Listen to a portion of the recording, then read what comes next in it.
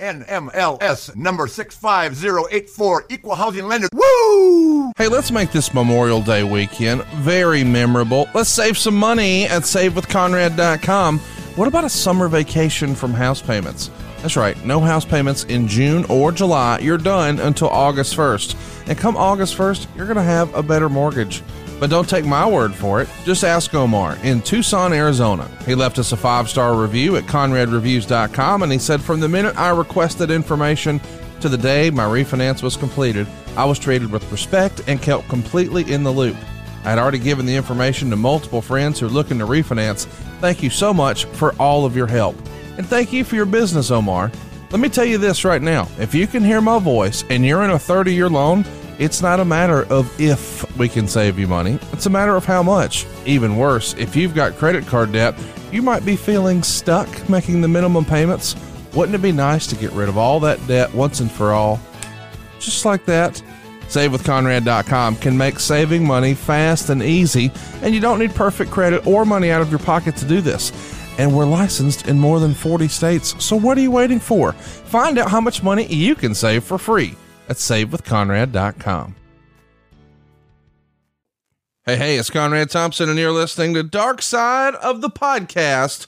And of course, we couldn't do this show without the creators of this wonderful series that you can catch every Thursday night on Vice. It's Evan and Jason. Evan, how are you, man? Doing better. Now I'm doing good. Thanks for having us back. A little bit of an intense week, but I'm alive. I'm here.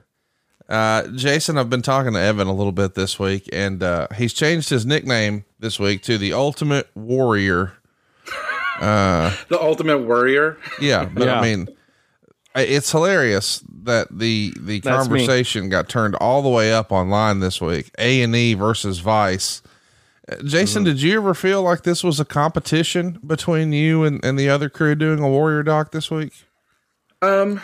Not really, no. When we set out to make this documentary, we had no idea that there was another one in the works. And it wasn't until I think we were getting close to announcing our season and some of the subjects that we were going to tackle that we saw that A&E were also doing a story about the Ultimate Warrior. So that was, but we already had our episode. I think like it was almost done by that point. We were still editing, but we already had the majority of it, in the can. That's right. So it's been interesting to see, like how people were anticipating this week. I saw some people kind of mention that it reminded them of the old Monday Night Wars, between WWE and WCW, which is kind of ridiculous, but there was that kind of energy to it. And I think people were expecting certain things from us and how we were going to handle his story and how A&E were going to handle their story. And I think people were actually kind of surprised by the outcomes of both of them. I agreed. Yeah. Well, what did you think of the A&E documentary, Evan? Well, like Jason said, we didn't know they were making a documentary. I don't think they knew we were making a documentary. So, I mean, we were just absolutely curious to find out. Because, I'm going to be perfectly honest, right out of the gate here. This episode for us, making this this Ultimate Warrior story, I think is one of the more challenging episodes we've ever had to make, if not the most challenging. Really? Because, you have the runtime is, we only have that hour. We only get the luxury of pretty much choosing 1 2-hour episode per season. Just that breaks down to, what the network wants from us. And it was just really hard to compact it all, to figure out how to tell it, and to get voices on board to tell that story. So I was really curious going into watching the A&E story, and I know we can definitely talk about it more as we go, I think. But for me, there was stuff I really liked in the story. Like I to me, it was noticeable that there wasn't a lot of wrestling voices, people that were his peers in the industry, and I could also kind of sense a similar. I'm not going to say frustration, but just challenge. I'm sure that the filmmakers of that piece also had a similar challenges that we did. And it would be so interesting to have a conversation with them about it, Yeah. I think I could pick up on that just based upon the voices they had and the archival interviews they had. But there was some amazing stuff in there. I mean, the whole, I know that the three of us have talked about this offline, but the, Vince apology video was, quite astounding. It's so incredible. Yeah. So that was great. And yeah, there was a lot of things I liked about it. The last little bit, which I'm sure we'll talk about in terms of the controversial statements of the Ultimate Warrior. That stuff for me, I thought was handled in an interesting way, to put it nicely. But for the most part, I think, and I saw people talk about this online too, that both docs, I think, do complement each other in a lot of ways. And I think that's kind of the coolest part to look like. That's the coolest way to look at both of this, is that, Jim Hellwig was a polarizing, divisive figure. And I think it's absolutely appropriate that you're going to get in the same year 2 documentaries about the same guy from kind of 2 different perspectives. And I think that looking at those pieces together actually does give you more of a sense of the complete picture of this guy. Or even a closer than either documentary did on its own, perhaps. Yeah. And this was something that the fans have wanted us to do almost more than any other episode. It was one of the most highly requested topics when we asked our fans online what would they like to see us do for season 3, and Ultimate Warrior is one of the top. He's actually one of the top even amongst my my friends who don't necessarily, they haven't followed wrestling in the last 20 years, but they remember him so fondly, and they always would ask me, or they come to me and say, yeah, good job on that, that wrestling show. What's the deal with the Ultimate Warrior? Whatever happened to that guy? And so he's just been somebody that's been on the minds, I think, even just for wrestling fans that, that have that nostalgia for him, growing up with that character. Evan, we should also say too that, sorry to cut you off, Conrad. I was just going to say that it's also, the Ultimate Warrior is the biggest subject we've ever covered on the show, right? I mean, he's the most famous wrestler as a subject that Darkside's ever looked at. And so I think that also, going into this week with the 2 dueling documentaries, I think made it even that much more intense and high pressure, at least from my standpoint. I mean, I'm the frickin' Ultimate Warrior over here. So, yeah. Jason, you and I have talked a little bit over the years about our fandom growing up, and I think last week I sort of set the stage that I'm a huge Ultimate Warrior fan. Even now, as a damn near 40-year-old, I've got here in my little home studio 3 different pieces of Ultimate Warrior memorabilia. But even, as a 9-year-old, he was my absolute favorite. My 9-year-old birthday cake was an Ultimate Warrior themed cake. He was a big part of my childhood. Amazing. But you saw in the A&E documentary that there were fans who sort of struggled with the separation of the Ultimate Warrior and Jim Hellwig, because later in his life, Jim Hellwig had some pretty controversial stances that alienated a lot of folks. And me personally, am able to separate the character, the Ultimate Warrior, and Jim Hellwig. Let's just start at the beginning of that, Jason. Were you a fan of the Ultimate Warrior? And if so, can you separate your fandom from the man? Yeah, I definitely was a huge Ultimate Warrior fan growing up. I remember getting my first, I think the first Hasbro action figure I got was the Ultimate Warrior one. And that action figure won every single imaginary fight that I created amongst all my other toys. He was really part of a spark of my imagination of starting to tell stories when I was a kid. And yeah, when he came into WWF, it was just the energy that he brought, the music, all the neon colors, that really stuck with me. To this day, I'm still, those are my favorite colors, are the ones that he used. And gosh, I remember that spot that he did with the Undertaker, where the Undertaker locked him inside the casket, and then he screwed it shut, and the Ultimate Warrior couldn't breathe, and then he was trapped in there for 5 or 6 minutes, and they brought paramedics out and everyone to try and, it felt like a really real thing. As a kid, it was this kind of traumatic thing that I saw on TV, and I remember even going upstairs and yelling to my mom that she's got to come see this. Here's my favorite, athlete at the time, being stuffed into a casket, screwed shut, and, it looked like he was going to die, and I was literally pounding on the TV, hoping someone would help him. And so yeah, he left such an incredible impression on me as a kid. And then as I grew up and had, nostalgia for that character, wanting to know more, and then you heard about some of the things that he talked about in the later part of his life, and there was a lot of like hate speech rhetoric that he talked about, and in terms of separating it from him from the character, he makes it really like difficult in a way, which sucks because he is one of the few examples of someone who actually took that character's name and he attached it to himself. He renamed himself legally Warrior. Right. So that makes it like a little difficult to me because now like he had taken that character and he attached all this baggage to it that I didn't sign up for as a fan. And that was one of the things I thought was one of the more powerful things about the A&E documentary, and it taking kind of a more fan perspective of it. And when you heard like Sam Roberts and Ron Futches talk about it, and Ron I think said something along the lines of like, when you believe hate in your heart, you hurt those that look up to you. And exactly. that rings so true to me in the doc, because that's how I felt. And I remember finding out those things as some of that rhetoric, that made it really complicated for me to wrestle with my own fandom for the Ultimate Warrior. Evan? Oh, I was just gonna say, yeah.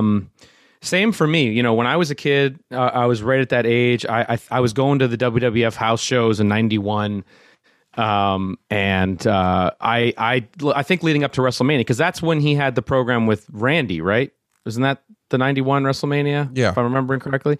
So yeah, I was on that house show loop leading up to that and saw him live and in color, and it was amazing.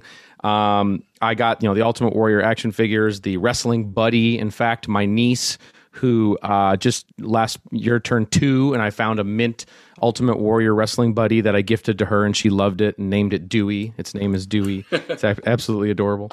But yeah, I mean, for me, it's like, he was a part of my, that early 90s, getting into WWF. Yeah, and he's one of the, I mean, you talk about WrestleFest, I'm going to play as the Ultimate Warrior on WrestleFest for sure.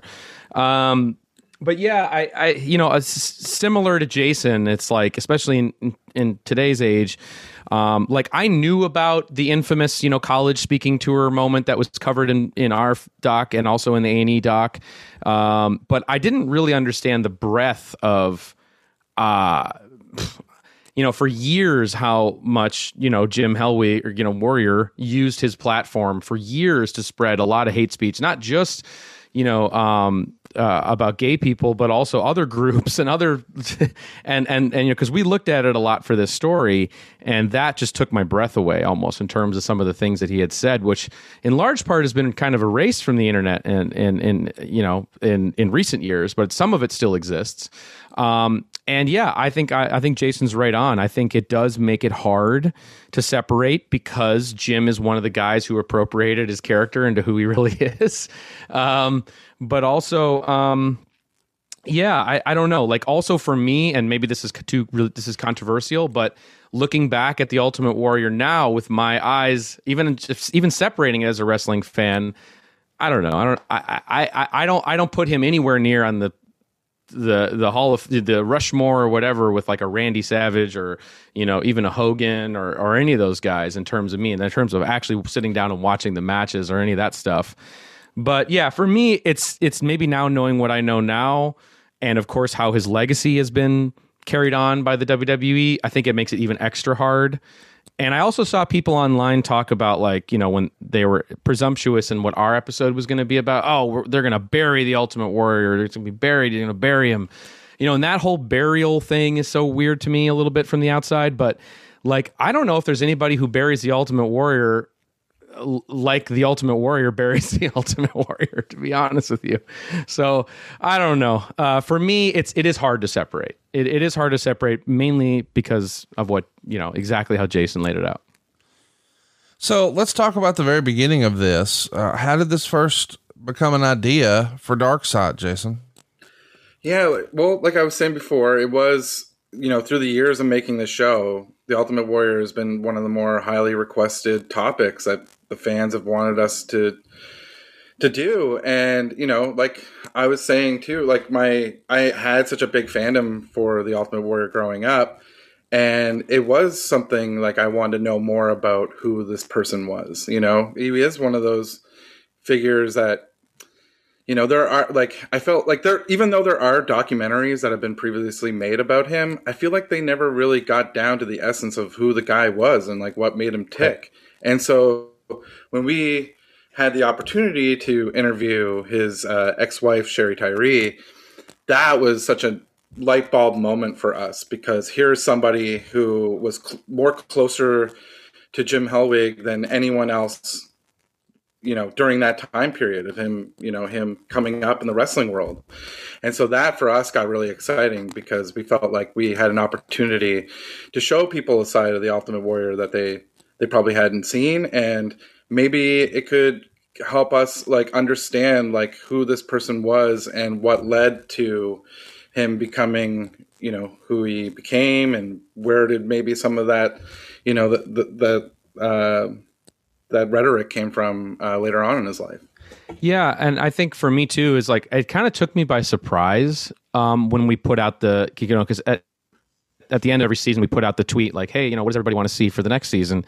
And when we put that out going into the third season, I was really surprised just at how many responses we got about the Ultimate Warrior, and because that was one that I just really hadn't really considered. I mean, Jason and I have considered the same 60 or so stories for Darkseid for years now, and Ultimate Warrior just wasn't one of the ones that we had even thought about before. Mm-hmm. So that was a little bit surprising, especially because, you know, there is the self-destruction. There's the other one that WWE did. I think that was 2014 or 15, shortly after he passed away, and so to me, it was like, well, if we're going to do this, you know, we got the 44 minutes. That's tough. How are we going to boil this down? What is it going to be about? We want to try and find a different avenue, not to retread, you know, too much of the same stuff.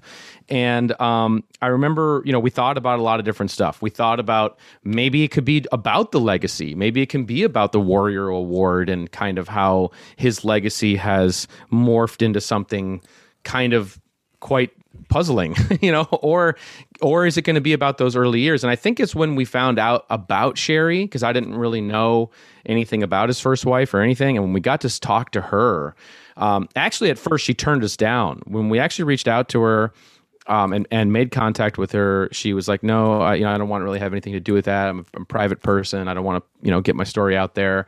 And so we totally respected that, but we kept the line of communication open. And then she went off on her own and she watched, I think, the Owen Hart episode and the Von Erichs episode of Darkseid. And she had known the Von Erichs really well from the time her and Jim obviously were in World Class. And Jim was really good friends with Owen Hart as well, one of his closest friends in wrestling. And she really liked our portrayal of both of those stories. And then she came back to us and wanted to start talking about sharing her story. And yeah, and you know, and she was just amazing. She's absolutely amazing person. And the big thing that stuck out to me about what she had to say was when she started talking about how, because she was very familiar with Jim's, even though they divorced in the early 90s, she was very familiar with where his career went. She was following it. She had seen the documentaries. She'd seen all the shoot interviews online with wrestlers, you know, sharing their stories and burying him or whatever.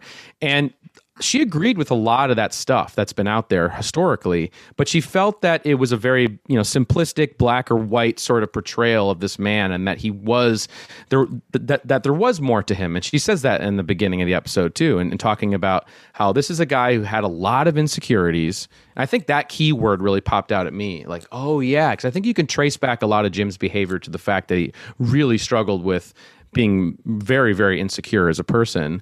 And he also struggled with severe anxiety. I mean, even in the A&E documentary, when they show that drug test of when he failed the drug test, he was on a lot of, you know, severe anxiety medication.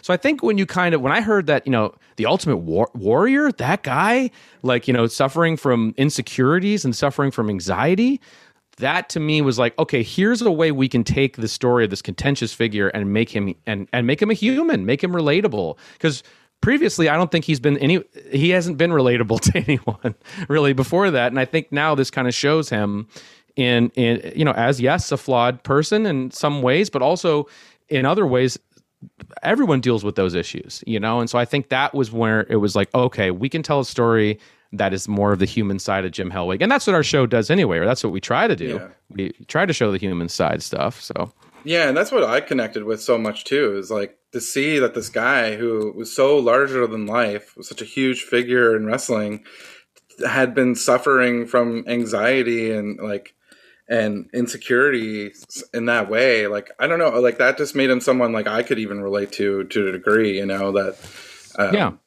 so like that I thought was really interesting. And the one other thing too is like when you look at in our story his relationship with Vince, and the A&E story talked about the father figure dynamic between there, which I thought was probably my favorite whole section of that whole doc. But just talking about the father figure, the insecurities that he had going into there. Obviously, there were a lot of wrestlers in the WWF locker room who I think had a chip on their shoulder about how Jim came into the business, because obviously, he's a bodybuilder. He wasn't grandfathered into wrestling. He didn't, he paid some dues, but he made it to the top very, very fast. And I think a lot of people resented that because Vince put, the rocket pack on him.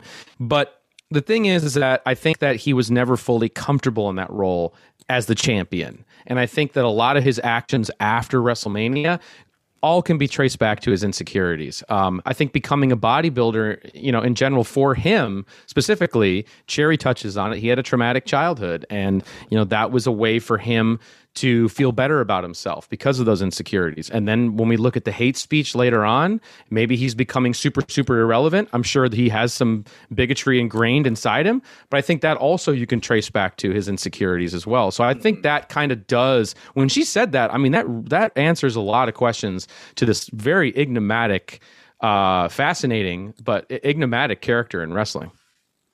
Jason, obviously you probably never met the Ultimate Warrior and certainly never met his father. How much of this do you think comes back to his relationship with his father, and how when that got strained, it made it easier for the Vince thing to work and then ultimately fall apart? Yeah, I think his father left them when he was 12 years old, and I think also may have cheated on his mom as well. And yeah, that was definitely something that Sherry talked about that heavily affected him throughout the course of his whole life. And it's interesting too, like when those things happen, and it's like this traumatic thing that happens to a kid that their father does, and then in some ways they like live out some of those things that their father did, right? And that's something you can see that that Warrior did as well. And I think sorry, go ahead.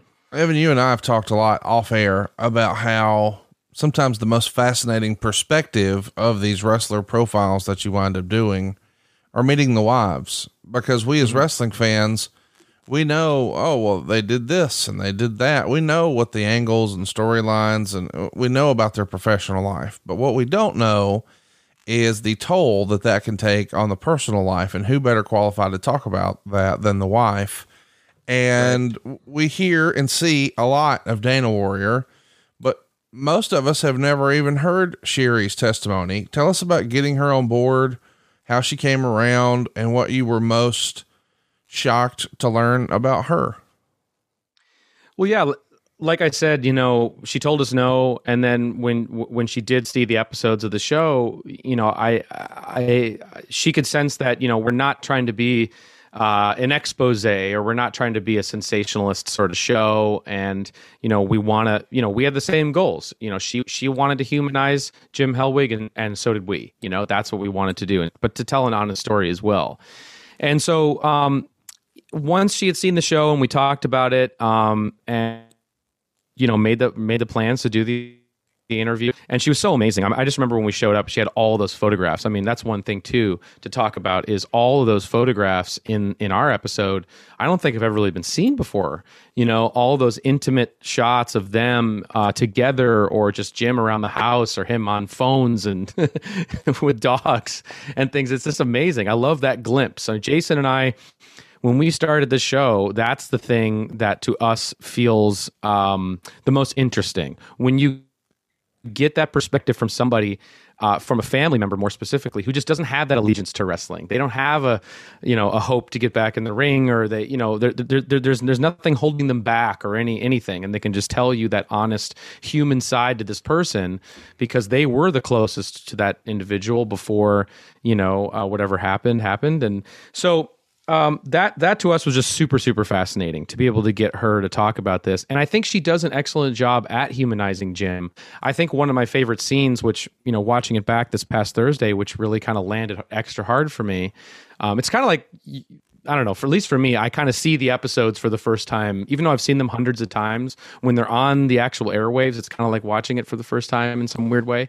But that whole scene where she has the reconciliation with Jim, where they have a friendship now, they're past their marriage and they're working out at the same gym, and then they decide that hey, Hellwig is fallen in love with somebody else, and she's fallen in love with somebody else. She's pregnant. She's going to get married, and she's going to have a kid. And the fact that they have this a reconciliation where they know they need to go their separate ways, and that is such a, I don't know. It's just a really beautiful moment. I never would have anticipated that there'd be a beautiful moment, with Jim Hellwig in this episode, going into it, but there is.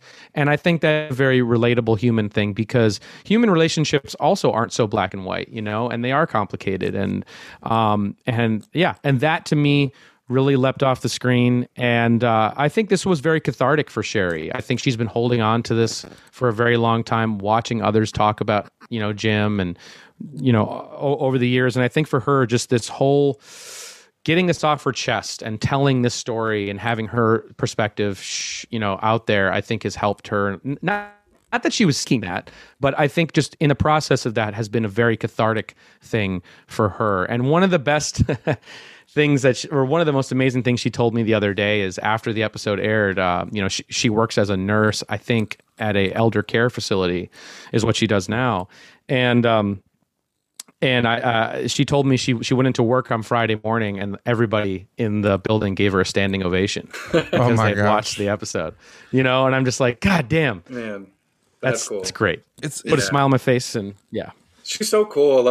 And I love just getting to hear how, she's integral to the origin story of the warrior, and how she's helping him design the Dingo Warrior and getting the, all the tassels and everything for him. And then I love that moment where he asks her to sit in the audience and watch people's reactions and gauge, what people think of him. And that stands out. I just see that as a scene in a movie, your expectations of going to see your partner be this, performer as the ultimate, the Dingo Warrior in the ring, and then just the flat reaction it gets from the audience, and her having to be honest with him and to help, coach him with, developing that character. Yeah, and she's also really, she's a fan of wrestling too, and that always doesn't happen, with the family members, and she was close to a lot of the wrestlers and the wrestlers' wives back in the world class. I mean, she knew all the Von Erichs, she knew all the refs and, all those, Gary Hart, got to shout out Gary Hart. Cause I do believe Gary Hart is the guy that came up with the Dingo Warrior. I think he was stoned out of his mind and was like, you're going to be the Dingo Warrior, or whatever, which is amazing.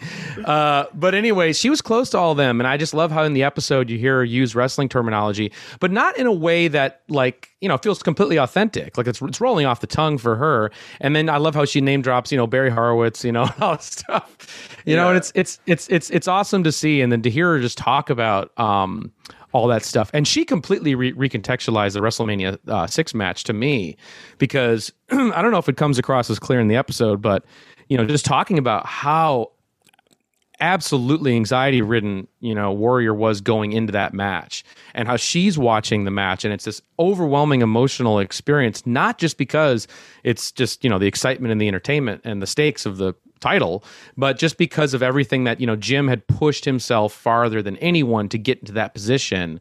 And then here it is, and he's realizing it, and all that's happening. But she also knows that this is a semi-dangerous step, for their relationship, because who knows? The bigger he gets, the more complicated their relationship is going to become, because he's going to be gone, he's going to be traveling and all of that. So that is all just like wrapped up into such a, I don't know. Like that to me is also a very human aspect to this that we as fans really take for granted, It's okay. You can admit it. You're skeptical about all my commercials about SaveWithConrad.com. So was Nathan in Fairfield, Pennsylvania.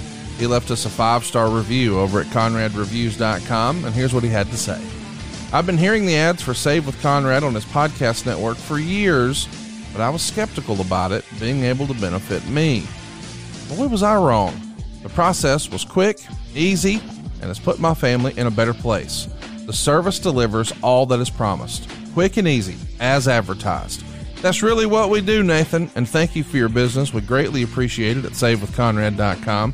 Right now, we can save your family just like we did Nathan's. Skeptics are allowed and welcome, but if you've got a 30-year loan, if you've got a second mortgage, if you've got credit card debt, there's never been a better time to take advantage of this opportunity than right now. What we're talking about is saving tens of thousands of dollars from the comfort of your own home. You don't have to get dressed up in a 3-piece suit for a 2-hour appointment across town with a banker. Check it out right now, SaveWithConrad.com, and if we can't save you money, we won't waste your time. But what you're really getting is the peace of mind of knowing that you've got the best deal for your family with my family at SaveWithConrad.com. NMLS number 65084, equal housing lender. Oh, and did I mention no house payments for 2 months? Come on, let's take a summer vacation from house payments at SaveWithConrad.com. Let's talk a little bit about the backlash online. I felt like after this episode aired, and I guess we should acknowledge here that we're a few days late recording this. We had an equipment snafu a few days ago, so sorry about the delay. But still, I continued to see a lot of negativity towards Sherry, and I can't really put my finger on why that is. I couldn't tell you.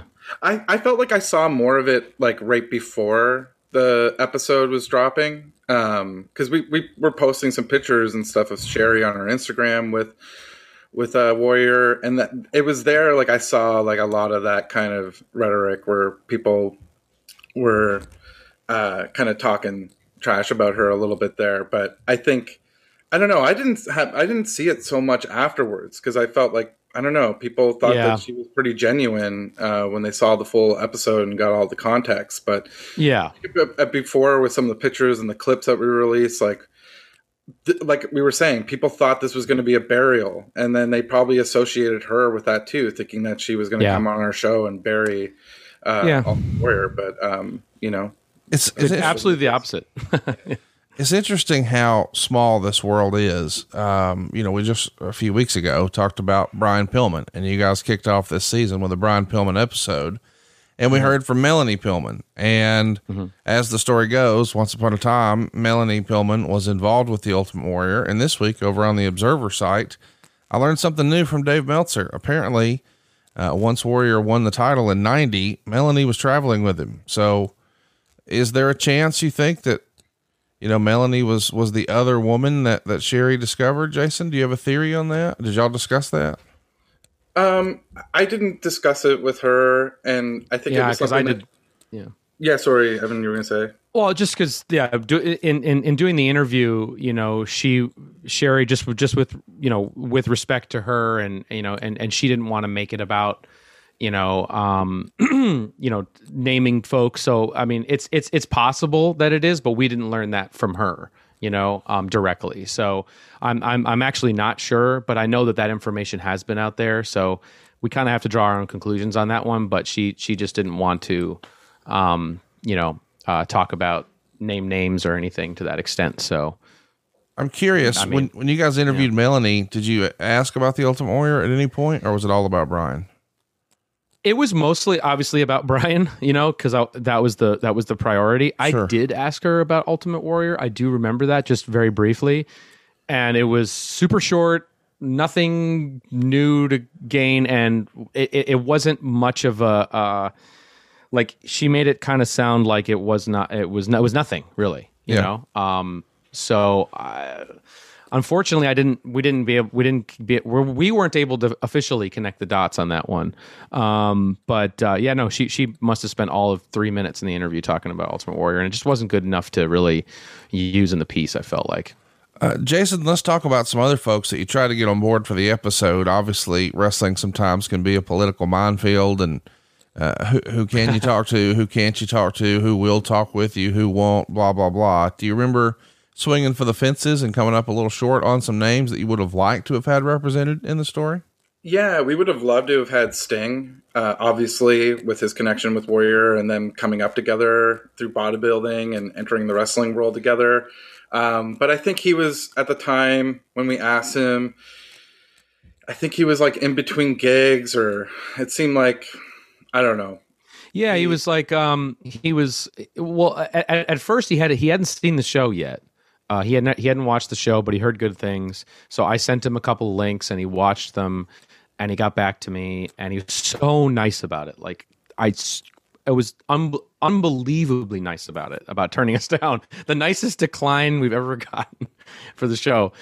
But yeah, I don't know. I think for him, it's probably tough. I think it's tough for a lot of wrestlers to speak about Jim, because it's either like, am I going to be honest, or do I, how am I going to play this? And if I'm not honest, it could be bad, So I think, like you said, Conrad, a political minefield is the perfect way to put it.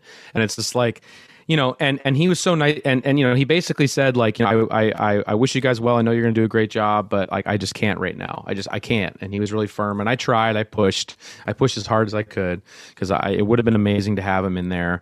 And I could also just tell too with the A&E story as well, that you didn't really see, like I said earlier, many wrestlers who were contemporaries of Jim's who were there talking about Jim in that documentary, unless they were archival interviews from 2014, 15 or whatever, like when they had Sting's interview or Hogan's interview. And I think I'm sure that they struggled with that too. And I totally sympathize with that, because it was hard for us to get wrestlers to want to talk about Jim, or to get back to us even.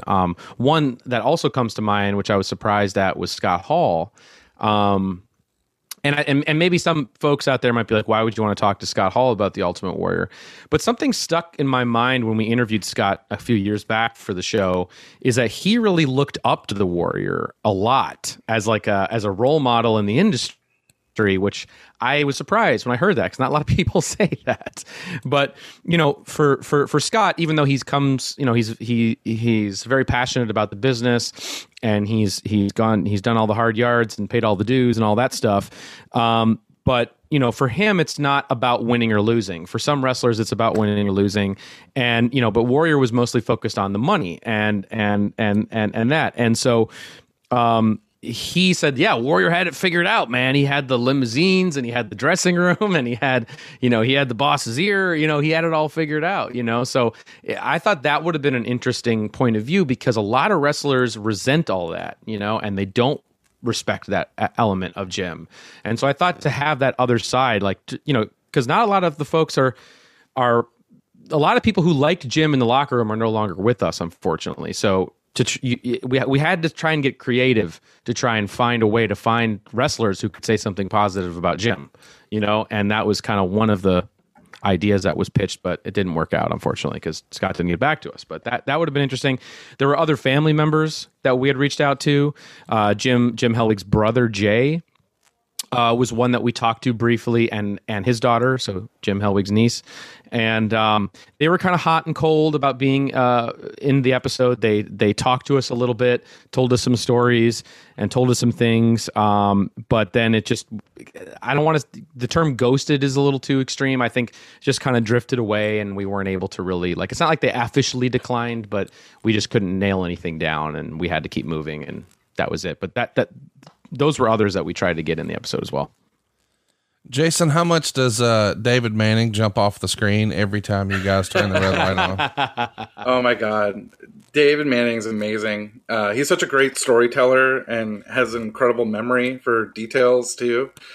And it was so important for us to have him involved with, especially the first season when we were telling the stories of Bruiser Brody and the Von Erichs and Gino Hernandez. He had a first row seat to all of those stories, and it's always a pleasure to be able to like interview him. And he was there for when Jim Hellwig came to World Class Championship Wrestling, and hearing his perspective on it was cool. And just there's some stuff we couldn't like fit into the episode, about like he told this like great story about how he like had like David Manning had like a really bad neck one morning, and he came to the studio to it's because he took the bump. That's right, he took that bump. Yeah, where his neck is in the ropes. Yeah, that's so crazy. Yeah, we showed that in was it the Von Erich episode? We showed Gino that or Gino? I think it's Gino. I can't remember. Yeah. Yeah, and so his neck is like all messed up, and he walks into the locker room, and Jim Hellwig sees him, and he's like, "Man, what's wrong? Like, what's wrong with your neck?" And he explains, he messed it up, and he's like, "Well, let me take a look at it." And he like wrapped a towel like around David Manning's neck, had him lay down, and he just like took the towel and he yanked on it, and David Manning said that his neck sounded like a huge tree trunk had just snapped. He pulling his head off. Yeah. And he was like, "Oh my God." And then Jim Hellwig's just like, "Just sit there for a minute." And then he got up and he felt completely normal. He was like, he couldn't believe it. And then he said years afterwards, David Manning would use that technique on some other friends and family. Yeah, he's a chiropractor. God. He's a chiropractor. And that's the one thing we didn't really touch on, is that another part of this story that was interesting to us is the fact that, Jim Hellwig was studying to be a chiropractor, and Sherry was wanting to study to be a nurse.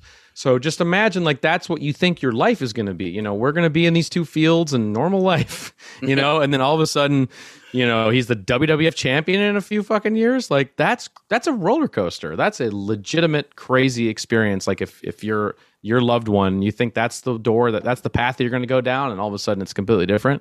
But one thing, Conrad, I know you have no extra time in the world, but if you ever do a little bonus ad-free shows, I could definitely see a David Manning ad-free he's the best show. too. He's the best. That I would listen to for sure. A little World Class series with David Manning. But David Manning's amazing. The other just little funny thing I just wanted to get in is this story about Bruiser Brody, because you don't really think Bruiser Brody and Ultimate Warrior crossing paths, and that's two figures from our show, but this is this really funny moment that David Manning told, where I think it was Rick Rude. I think it was Warrior and Rick Rude were in a match, and Brody was the agent of the match, more or less. He come up with the finish, worked with it and everything, and David Manning's sitting there and they're watching it on the monitors. And all of a sudden Brody's getting super hot because, Warrior's not selling. He's not selling any of the shit. And then Brody's just like, "Oh, this guy." He's getting so mad, and he's like, he's not selling. And so Bruiser Brody takes a chair, and he's about to walk out to the ring, and he's like, "I'm going to make that son of a bitch sell. I'm going to hit him over the head with this chair." And David Manning's like, no, don't go out there. But he said that they had to take him after routine stuff like that. They had to sit him down and be like, "This is what this business is, and you got to sell, and you got to do this, and blah blah blah." And Jim kept pushing back because he looked like because of the body he had and everything. And it's semi-ironic coming from Brody, who's notorious for also not selling Lex Luger, or sometimes laying in the middle of the ring when he wasn't paid the right amount of money, but things like that. But it's still just kind of an interesting crossing of paths there. But yeah, David Manning, awesome dude. Can't wait to have him back in the show again. Let's talk about the WCW run. I realize you guys have to make decisions. Sometimes everything can't make the show. Obviously, if this was a 2 hour or 3 hour, we could tell the whole story maybe. But I saw you guys had clips from your conversations with Eric Bischoff, and I know that you were there shooting him for Collision in Korea and Pillman and a bunch of other stuff. But still, was the WCW thing ever on the agenda to cover, Jason, or did you know from the beginning we just won't have time? No, we did. Originally, we were going to have a moment about his stint at WCW, and it was in there at the beginning of cuts. But like we always have with all our episodes. There's almost so much runtime, and we have to debate like what are we going to keep on the screen and what to lose. And I think that was one of the things where we felt it had been so heavily covered in other documentaries about the Ultimate Warrior that it just didn't flow with our episode. Yeah, it was kind of like obviously like. In hindsight, being 2020, seeing now the A&E story, which we didn't know of at the time or anything, or sometimes we're moving so fast making this show. In terms of like we're working on 14 documentaries at the same time. It's a lot of stuff going on. I think hindsight being 2020, there's different ways that we could have approached elements of this story. But when it came to the WCW thing, I noticed that that's like the top comment about our episode is, where's the WCW run? Where's that at? And it's like, oh my God, to us, those little kind of career bio-y moments, the Wikipedia entry moments are the things that just usually will hit the cutting room floor first because they're not really that emotional. But even though that one is funny, the WCW run is funny, I will give you that, but it kind of came down to the Destrucity beat or the WCW run beat. And I think Jim Ross's line about fucking Destrucity is going to beat any other line in the episode. So, but to me, when we interviewed Eric about it, the one thing that kind of stood out that was fun is when he was talking about how Warrior came in to do a promo, I think at Nitro, and they're live, obviously, and it opens the show. And they, I'm sure he told this on 83 Weeks, but for those who haven't heard it, he went through the promo with Warrior. It's like, okay, you got 8 to 10 minutes here, and then we got to go to commercial, and then we're going to da-da-da-da. And Bischoff is in the ring in character, so he's not behind the scenes running the trucks or whatever he would normally do. So Warrior comes out, does the promo, and he's going over 20 minutes, and they've blown past multiple commercial breaks, and Eric is stuck in the ring like, I don't know what the fuck I'm going to do, because I'm sure he's like, I'm going to have to go back there and reformat the goddamn show. We're going to have to cut wrestling matches from the card tonight. But it was a really entertaining scene just because Warrior's just going off for like 25 minutes, on live Nitro. And, that, blowing the spot while they have to go back and reformat the whole show. So that was kind of, and also kind of, recapturing the storyline between Hogan and Warrior was obviously what they were looking to do there. And that's something we could have covered, but it's just, you're too far off the beaten path at that point. And I think talking about the motivational speaker, into Destrucity, into how that morphed into, the right-wing semi-white nationalist, that he became, I think that's more the trajectory where the story should go. Right. And isn't the WCW part kind of, I could be wrong about this, but in a lot of ways, like Hogan trying to reclaim a win over Warrior from WrestleMania. So in some ways, it almost belongs in the Hogan story to a degree. It feels more like it's to service him than the Warrior, but I don't know. Yeah, that's kind of the big debate, right? Conrad is like, was this for Hogan to get his win back, or is it just to make a bunch of money? Both. Right. Let's talk about the incredible. We've talked about this before, but the process of shooting, I guess, what fans call the reenactments, and this had to be difficult to cast. You got to get a jacked up dude who looks like the Ultimate Warrior. It's not like those guys are just hanging around everywhere. Tell me about shooting these reenactments. Yeah, well, for when we shot the Ultimate Warrior reenactments, I think we were also shooting 4 other episodes of reenactments too. And so it's a lot to keep track of. But, we were shooting, I believe it was the Pillman reenactments. No. Was it at Jake. first? Or was it Jake? The Jake reenactments? Yeah. Oh, yeah, you're right. Sorry. The Grizzly Smith, yeah. Yeah, it was the Grizzly Smith reenactments. And we had just finished, I think, that episode. And then the next day, we're going to move on to the Ultimate Warrior reenactments. And we had cast like the episodes weeks in advance so that our production team can, make the wigs and get the makeup and the costumes, especially the costumes, getting all the fittings and everything right. So we had casted somebody to play the Ultimate Warrior, which, like you said, it was difficult. Like I couldn't find necessarily a wrestler that like had that kind of size. Like I had to go look at Toronto bodybuilders, and we found this guy. His name was Antoine. I forget his last name, but he was a Call him out. it was like Valiant or something. He has a bunch of followers on Instagram, and he agreed to do it. And he was a little worried about, because he was training, I think, for a competition, and he was worried about missing a couple days, like 2 days of working out.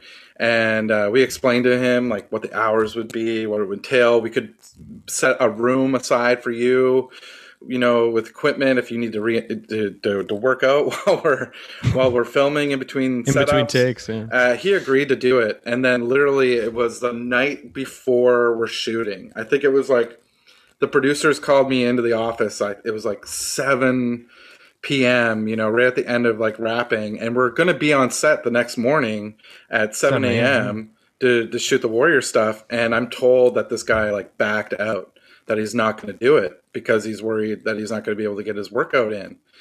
And I couldn't believe it. I never had an actor ever no-showed me like the night before we're shooting. And we have all these people, the main character, the star, the star of the episode. We have his costumes made. You had them all done, to fit his body.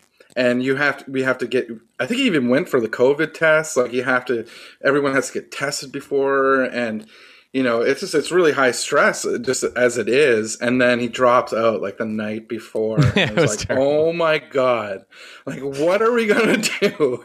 Like, we don't have our Ultimate Warrior. Like, how are we going to make this work? Like, who the hell are we? So Jason had to get in there. Jason put on all the tassels and yes, I did. Painted his face and had to run in there. That's Jason now. He's looking pretty good.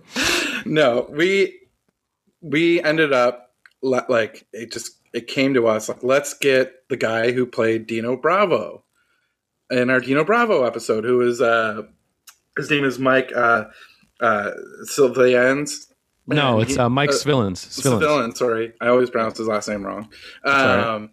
But you like called him up and you were just like, dude, can you do us a huge favor? He's just like working at his job, and we're like, dude, we need you to be the Ultimate Warrior like tomorrow morning at like, 7 a.m. Like, can you do it? Yeah. And he was like, absolutely. He was like, I'll be there. And I mean, well, first off, this Antoine guy, maybe this was just, Jim Hellwig getting back at us posthumously. But I didn't fucking anticipate that this guy was be method acting, the Ultimate Warrior by no showing us.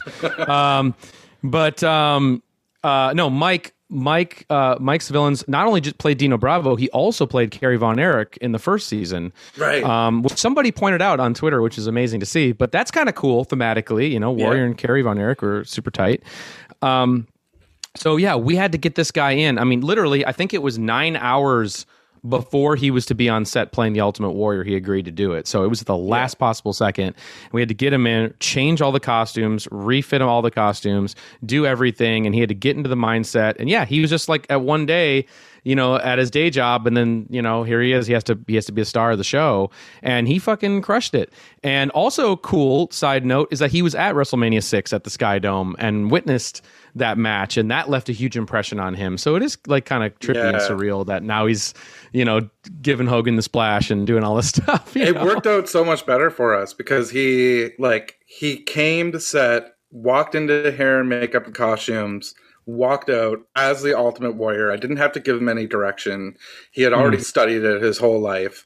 And, like we said, he was there for WrestleMania 6, and, that left such a huge impression on him. So it worked out great because I just had, someone who was acting like the Ultimate Warrior on set, but, he was pretty professional when it wasn't rolling. But he's incredible. I got so much love for him. And thank you, Mike, for doing that.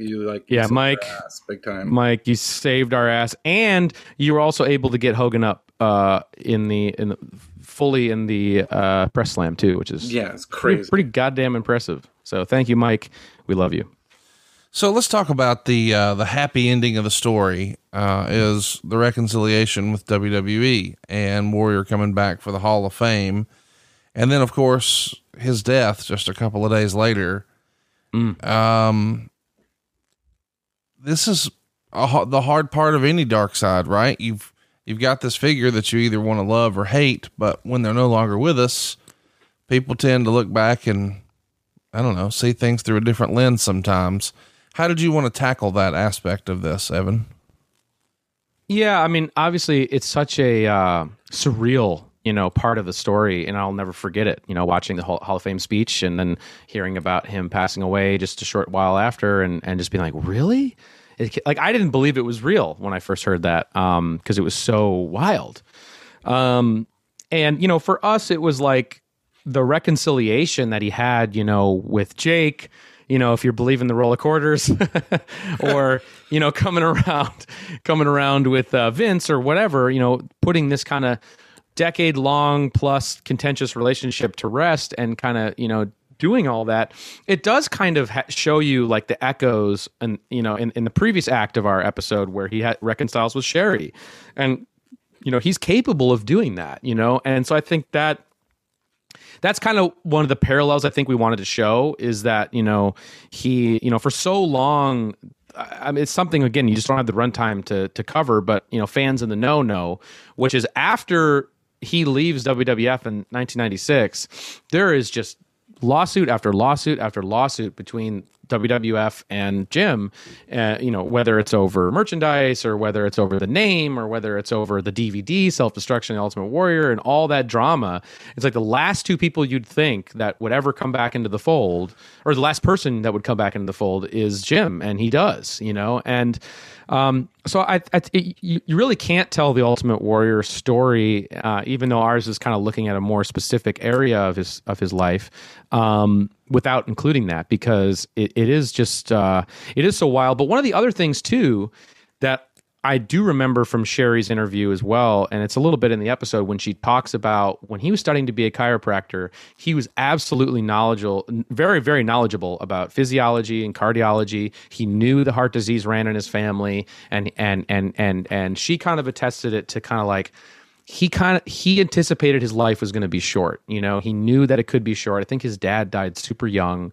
And so, she sort of looked at that as that was one of the main motivating factors in his life, is that like, if I don't do this now, it could never happen, or like it all needs to happen very fast, and she kind of looked at that as maybe that's just kind of where his attitude came from, in terms of, at all costs, making it to the top and doing all this. But you have to wonder, when you watch back the Hall of Fame footage, I mean, I remember it too. He didn't look well. And Jim Ross talks about it too. Like, he didn't look well. He looked sick. And obviously he was he was like sweating during his last promo. It just didn't look, great. And you have to wonder if he himself knew that his time was short, and that was another part of the reconciliation. So that just adds a whole nother element of intrigue, I think, to this whole just wild saga, Well, let's talk a little bit about the A&E documentary. It felt like at different points they were trying to, towards the end of the story, I frame that one speech that he gave that was filmed as almost like an isolated incident. But if you were watching his YouTube back then, or you were reading his blogs back then, you realize that wasn't exactly the case. Right. What say you, Evan? Well, yeah, that was the one part of the documentary that I was a little bit surprised by, in terms of like, and I don't know if it's an editing thing, or if it's just the way that, the family wanted to portray that side of his story, but it did kind of come across as, his college speech, when he said, what he said, and was an isolated incident, and kind of just a one-time mistake, and then blaming it on Rush Limbaugh. I that to me just was, based upon the amount of Jim Hellwig or Warrior, or whatever, based on the amount of his comments and speech and rhetoric that I had read, prior to seeing this documentary, it's like, no, that is not true at all. He was, like I said, for years, using every platform available to him on his website, his blog, his YouTube channel, as you said, to spread that type of speech any way he could. And so it's not a one isolated sort of thing. I mean, and I'm not going to read it or quote it from here, but if anyone's curious and wants to know more about it, you can Google search, Ultimate Warrior Hurricane Katrina. You can Google search Ultimate Warrior Martin Luther King Jr., and you can see the types of things that he was saying. And I even remember getting one blog post from his original website and looking at it and reading it and typing in Command F, to search. And I typed in queer, and it came up 53 different times in one post, So this is not a guy who had a slip up at a public speaking event. This is, this is his beliefs. This is what he was, teeing up to be. This is what his rhetoric was all about.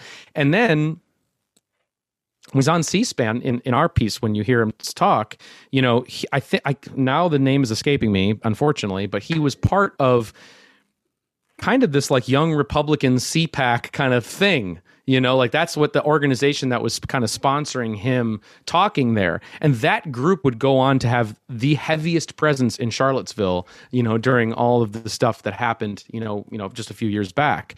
So it's he's aligning himself with that type of conservatism, that far right wing white nationalism. I mean, that's what it is, So to me, it's like seeing the way that it was portrayed in that documentary.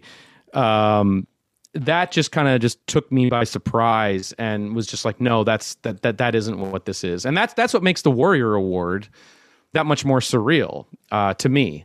I think there's an argument. There's so many documentaries or areas of focus on this man's life because it is so fascinating. But that area in particular almost could be its own episode, looking deeper into this man's very, very, very, very complicated legacy. But yeah. Yeah, it's something we could have done kind of like the Fabulous Moolah episode that we did. Right. Where we kind of centered it around the Fabulous Moolah Royal Rumble. And kind of looking at it in that way. And yeah, the thing that sucks is like he was going around preaching, to it almost like in a way to like better your life. But then it includes all this like hate speech. So it's excluding certain groups of people from that kind of talk, And so that makes it hard for having the Warrior Award is because it's like, well, it can't like, he associated this rhetoric with it. Right. And so what does that mean for people who are in those groups, who are in the LGBT community or the African American community? I don't know. That makes it really hard to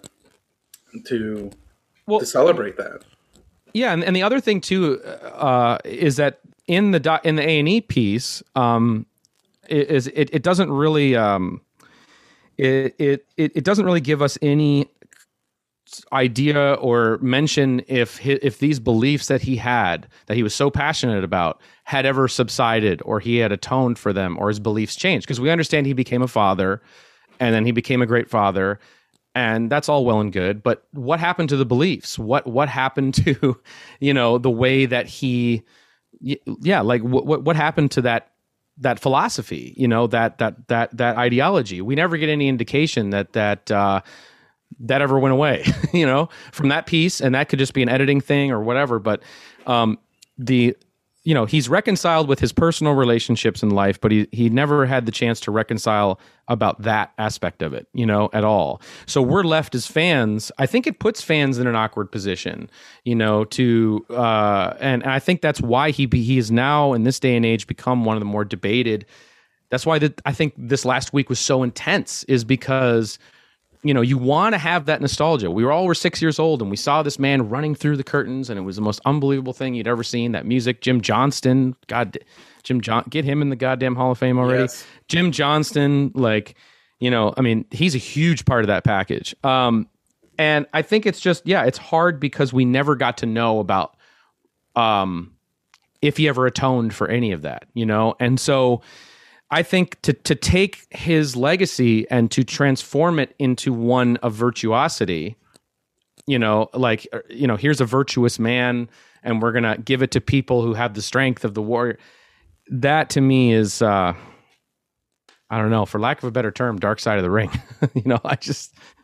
I can't wrap my head around that. And I think that to me, is just one of the aspects of this legacy that is, it's disturbing to me. Let's talk about Dana. Dana has been out front with the Warrior Award, and obviously she was all over the A&E documentary. And it came out and I didn't realize this, but it turns out other people found blogs where he attributed this to her as well. But you found a C-SPAN clip and put it in the doc that basically said, "Hey, I learned these radical conservative views from my wife." Yeah. What do you think? Well, that was see, that's just one of those things where I saw, again,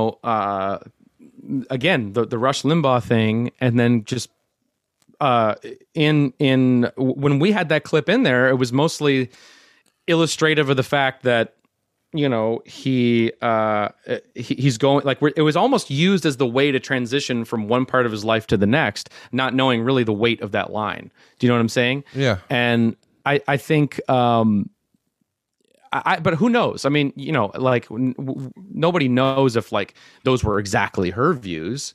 I mean, that's not something that we found out. Maybe she was, had some conservative beliefs, but then Jim took it in a different direction. Because I believe you have to say the things that Jim said on his YouTube, and whether it was about Bobby Heenan or the stuff he said about other groups, other disenfranchised groups. I think that has to come from something ingrained in yourself. I don't think that you can. Maybe you can. I mean, I guess you can be radicalized in that way, but I'm not sure what sort of happened there. But I mean, it's interesting when you see how these two documentaries played off of each other in that regard. I feel like. I'm curious, since we're talking about Dana, what you guys thought of her comment, Jason, when she compared your work to, quote, smut and filth. Ooh. Yeah. Well, we have our new tag team name, so I'll be smut, you can be filth. All right. I actually took a shower before this. But at first it was it was kind of funny at first. And then we saw on Twitter and online, all these like websites started picking up on it and describing saying our show is described as smut and filth. And I think, when you start to see that, I think it felt like it was kind of diminishing like what our show is about. Cause I feel like our show is, very far away from being smut and filth, and we have subjects and people on our show who like bare their soul to us, and I think about the families that who've done that for our show, and to consider it like smut and filth is, I don't know, it's just not what it is. And I think maybe she hasn't seen our show, because I really don't think like if you had seen it, that's what you would come away with, thinking that it's smut and filth. Yeah. And like, to me, it's exactly right, Jason. Like, I just was thinking about, Sandra Toffolani. I was thinking about David Benoit, and I was thinking about Martha Hart, and and the trust that, folks have had in us in sort of making the show. And I think for us to reappropriate the term, like we did with the T-shirt and everything, I sort of felt like it was in defense of, this is not what our show's about. And, I think, but I assume that, she hadn't seen the show, and she's taking it at name value, which that happens. People look at the name of our show and they assume one thing. So I get that. But, for us, it was also, an opportunity, because there was a lot of heat going into Warrior Week, so I think it was all just part of the intensity of all of this. Let's wrap things up here. We need to talk about the Warrior Award and Warrior's legacy from here. What do you think it'll wind up being? And do you think these documentaries changed anyone's opinion, or did it affect his legacy at all, Jason? I do think, both the documentaries kind of work as like companion pieces in a way. I think you could watch both of them and kind of come up with your own conclusions as to how you want to, work through your fandom with The Ultimate Warrior.